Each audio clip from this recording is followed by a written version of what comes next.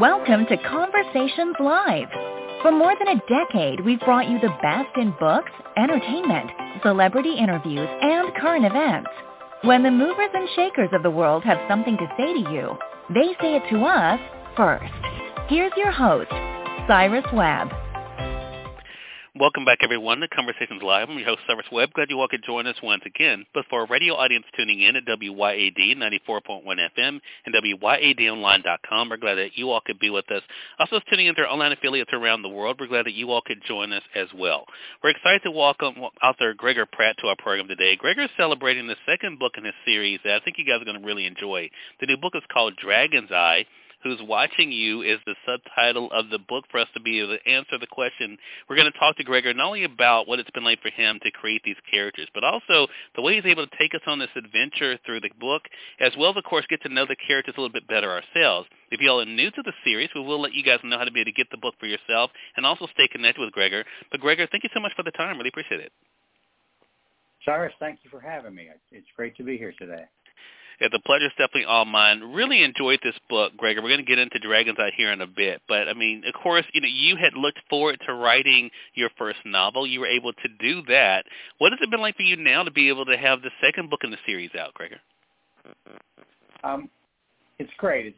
The characters are becoming like family to me, Cyrus, as the stories go on. Even though the storyline doesn't continue, the characters continue. And so I've enjoyed that, and it makes writing easier the second time because I know who my characters are, what they're capable of, what they're not capable of, and you have to plug that into the storyline. The character development is an important part of the whole storyline, really. Yeah. I'm glad you said that. So I'm sorry. Go ahead, Gregor. Well, I was going to digress. My first book was a pandemic novel, Cyrus, and I published it literally 4 weeks before any of us ever heard of COVID, and it was 5 years in the making. I've been working on it for all those years, and my friends are telling me, look what you did to us, Pratt, that you brought on this pandemic. I was pleased to see that. I tried to pull from the headlines, and some of my pandemic predictions were pretty accurate, and fortunately for the world, nothing was as bad as Ebola Island, but anyway, I'm sorry to digress, Cyrus. No. Actually, I was going to go there with you, Gregor, in talking about the first book, because I was going to ask you, could you have imagined when you introduced the two main characters in Ebola Island that the response would be what it was? And you kind of answered a bit of that with the response, especially the timing there. But what about for yourself, though? When you first imagined these characters and you kind of came up with the idea for the Gamble family, did you believe that it was going to be a family you wanted to spend some time with to get to know more than one book? I didn't know. I start out usually with 3 or 4 or 5 outlines, and I see which ones attract my attention and which ones I can continue to think about and add to, and I'll decide, okay, this is the storyline I want to follow. And plot usually comes first to me, Cyrus, and then I work on the characters after that. Because I practiced law for 40 years, I try to work a little bit of law into every story, but not much, maybe like the salt on your meal. It's somewhere that I'm comfortable, though. So I start with those parts of the book, and I write them because it comes easily. And that allows me to get some momentum and get started. And then I start thinking about what do I want my characters to be like? What journey do I see for them in this novel? And I kind of that's typically the way I work it. I'm prone to the sagging middle. I get carry things on too long in the middle, and so I've got to go back. And my first edit is usually to cut 30 pages out of the middle of a book. But that helps me tighten up the characters, tighten up the action, and hopefully keep it moving for the reader. Yeah. And it definitely happens in Dragon's Eye because we're kind of faced with a couple of things. One, we have one of our main characters, Jack Campbell, dealing with a what-if scenario, right? But also we have other characters you're able to introduce us to, Gregor, who are dealing with especially the consequences of going against powerful forces, going against government, and what can sometimes happen, which kind of sucks in Jack Gamble as well. Talk to us about that, because it's interesting hearing you say about what comes first for you. So what was it that kind of inspired the plot for Dragon's Eye? Well, Dragon's Eye is a reference on two different levels. Dragon's Eye refers to China on the big level, but on the more specific level, it refers to Chinese-made security cameras in public spaces that are backfeeding information to Beijing, and they're being used as intelligence tools. They're also operating facial recognition algorithms, and our heroine, Maddie, gets caught up in that. The way I have written it, if a camera catches anyone with someone else of interest more than 3 times, they become a person of interest. And so because some of Maddie's English as a second language students who are Chinese are being watched by the Chinese government, when she appears more than 3 times with her students, they take an interest in her too. And so she kind of gets caught up in that. And that's not exactly what's going on with some of the spyware and the TikTok information being sent back to China that's going on now. But it's close. And that's what I hope in fiction, is that my story is plausible and relates to something that's going on now. This story takes place in 2033, as you know, fairly near future. And there are also extrajudicial means that China is using to get people back to China, similar to the unofficial Chinese police stations that are in the news in New York and LA and other places in the world. So I hope that those parts of it are trustworthy and credible. And it helps inspire me to write. Okay, what am I going to start with? What could I do with this concept? And so I think that's an important concept in the world today, Cyrus. So I thought I would follow on that. China's ascendancy is a major issue, and so that's kind of a central focus of this book as well. Yeah. And I love the fact, too, Gregor, that when it comes to, again, talking about Jack, because, of course, there's so much that we don't know initially when it comes to what's going on with Maddie. And, of course, Jack is the main one who's kind of struggling with that. We're still able to see his determination for the truth, but also for justice. We saw that in Ebola Island as well. So I want to talk about how much of yourself do you feel like is a part of Jack? Is part of that inspired by you, or is it part of what you kind of see as the good of us as human beings when it comes to his characters? Great question, Cyrus. I'm not sure I ever really thought about that, but yes, I agree with you. It's the good in people and the good in lawyers as well. You know, I know a lot of people aren't fond of lawyers. I found good lawyers to be among the most honorable people on earth. If they said that that's the way it was going to be, then to another lawyer, that's the way it was going to be. And his determination and strength of character and determination, and as you know, he went from a not very likable lawyer in Ebola Island to a man to admire. Right. So he's still the man to admire in Dragon's Eye, and committed to his family. And as you know, even though he has his doubts, he does what he thinks is right to stand by his family and see if he can rescue his wife. Most characters, people ask me all the time, where is that character? Is that like me? Or did you, everybody I know, Cyrus, could be part of a character. You learn a little bit from everyone.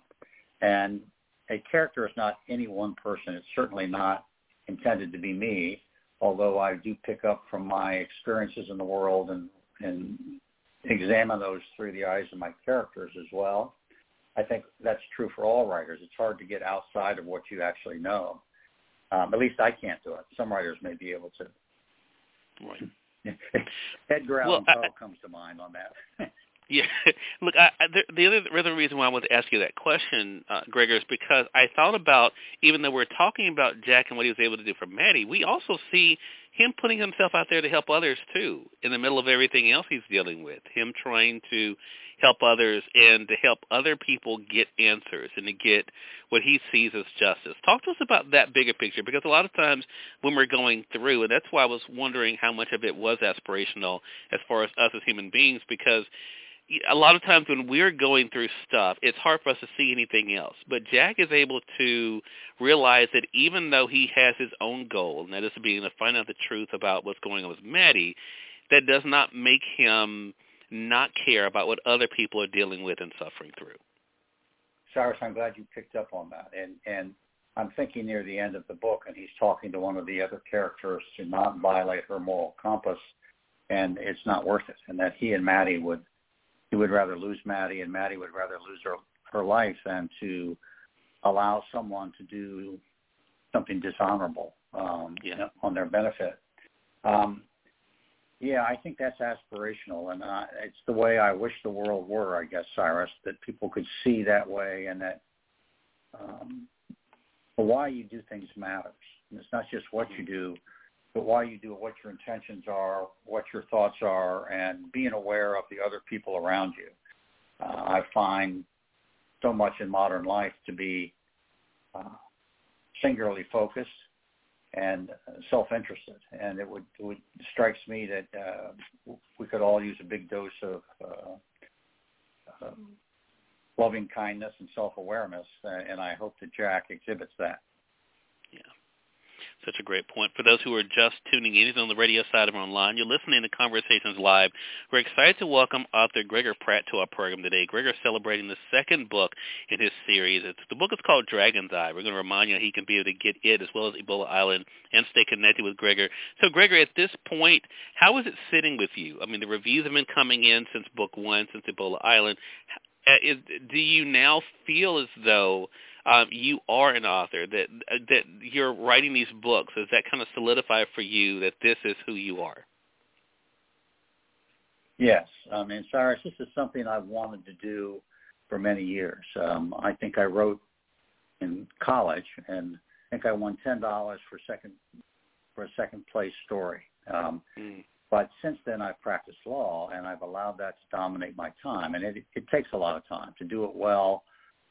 You're not going to work 40 hours a week. You work 60 hours a week. And I had 2 children to raise and other responsibilities as well. So I was excited when I retired from law and I could start writing. There was a course somewhere near the end of my career I took, fiction writing for lawyers. And it was amazing how many lawyers were interested in writing. And I remember Stephen Horn, who's a very staid, conservative corporate lawyer type. His first book, In Defense of Mary, was a New York Times bestseller. And Lisa Scottolini, who's written a number of books, is more of a streetwise, tough nails type lawyer. But she's done really well as an author.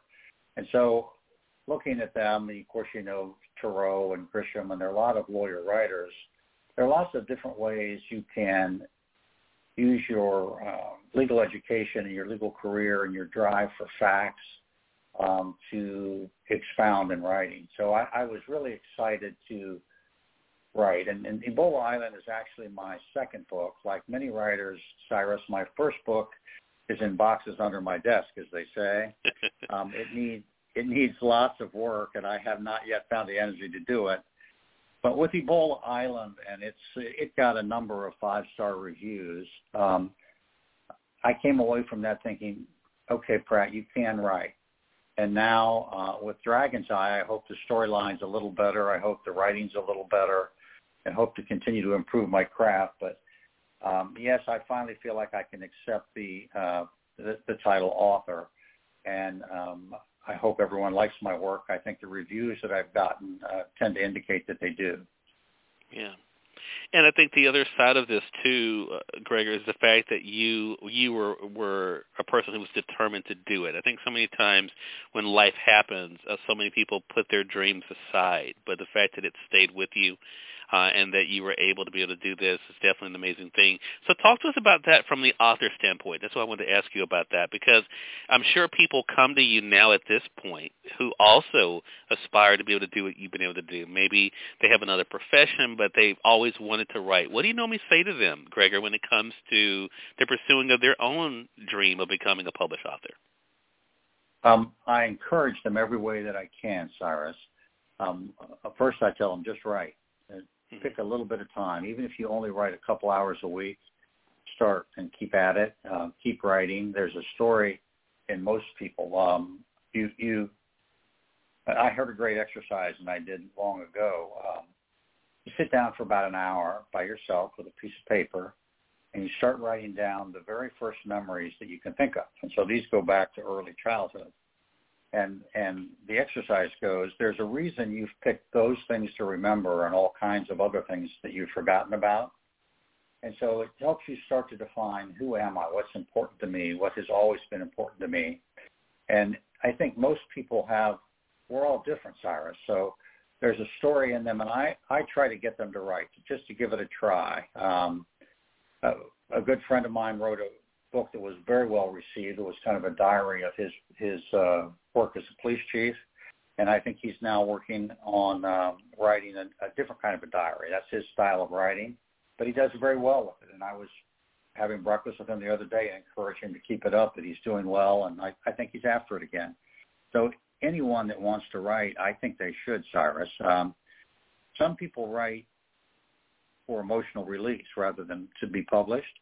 But anyone that wants to be published, they can do it. All they have to do is put the effort in. Such a great point. Such a great reminder. Now, I'm going to put you on the spot for a second, Gregor. Gregor, I'm not known for doing this, but I want to ask you about something because, we all have heard the never say never, right? And one thing that you have in the back of the book is that you're seeing that there is going to be at least one more book, right? Is that difficult to say because these characters have become, as you mentioned earlier, so much a part of your family? Is it difficult to think about the day when you're going to let them go? Yes, sir. Absolutely. And it's not like I started out with that in mind, Cyrus, but I began to write, and I have a character, and I want my characters to turn heroically and be successful, and you don't know how it's going to come out. But then once I start the second book, and I should say, I tried to write myself to New Zealand. I've always wanted to go there. I've heard wonderful things about it. I'm a trout fisherman. The trout fishing's great there. I thought, okay, if you're going to be an author now and you're going to write about somewhere, write somewhere you want to go. So I write myself just on the eve of the pandemic to New Zealand at the end of Bull Island. That's where Jack and Maddie are headed. And then, don't you know, New Zealand gets closed. So I have to adapt and find a different way to find out about New Zealand. And maybe I can get back to that. But, yes, it will make it hard for me to Jack and Maddie at some point. But right now I'm thinking 3 in the series is probably it. You never know. That could change. Yeah. Well, I'm curious about one thing, and I've been, paying attention to other interviews that you have done since the release of Ebola Island. I'm curious, though, could it be that these characters, that Jack and Maddie, become more secondary, and their families become more prominent? Yes. Good instinct, Cyrus. That's the outline that I'm currently working with for book 3 would set that up nicely. I've also thought I could go back to Malagasy and see what's going on in that new republic which forms at the end of Ebola Island. And the characters there, Albert and Robert, were very noble and almost omniscient. They were very powerful characters, even though they were not the main characters in that book. I could go back and see how they're doing there. And I thought about looking at the rebuilding of a nation, basically. I got to get through book number 3, I think, first, Cyrus. So I try and keep all those thoughts in check. Right. Well, what made me think about that, Gregor, honestly, was the fact of the time, like thinking about Ebola Island, and when it was set, and then of course now, time jumping a bit, in Dragon's Eye. I thought, that would be curious to see, how the children are, if they took up their parents' adventurous aspect as well. Right, and I'll go one step further with you, Cyrus, since you asked such a great question. At the end of the third book, or near the end, I have one of their children announcing that they want to go to law school. And Jack and Maddie have concerns about that because they've been far better to the law than the law's been to them. And so I'm not sure if that'll stay in or that'll really work out that way. But that could set up a continuing relationship with the family. Interesting. Well, that gives us something to look forward to. Gregor, really enjoyed this conversation with you. Again, everyone, Gregor Pratt has been our guest. The new book is Dragon's Eye. As I mentioned, the first book in the series with Jack and Maddie is called Ebola Island. Both of them are available through Amazon.com. You all can get them there in print as well as the Kindle editions. And, Gregor, you also have a website to keep people informed. Let them know how to stay connected with you. All right. My website is easy, www.gregorpratt.com. And my email, and please feel free to reach out to me, prattgregor@gmail.com. I'd love to hear from you. Love to know what your thoughts are about the books if you read them, and hope that you were interested. All right. Well, thank you again for the time. Really appreciate you stopping by, and looking forward to our next chat together. Thank you very much for having me today, Cyrus. I really appreciate it. Hey, glad to do it. And we thank your audience for tuning in to another great segment of Conversations Live. Until next time, I'm your host, Cyrus Webb, saying as always, enjoy your day, enjoy your life, enjoy your world. Thank you all for choosing Conversations Live. Now, let's go make today amazing. Take care.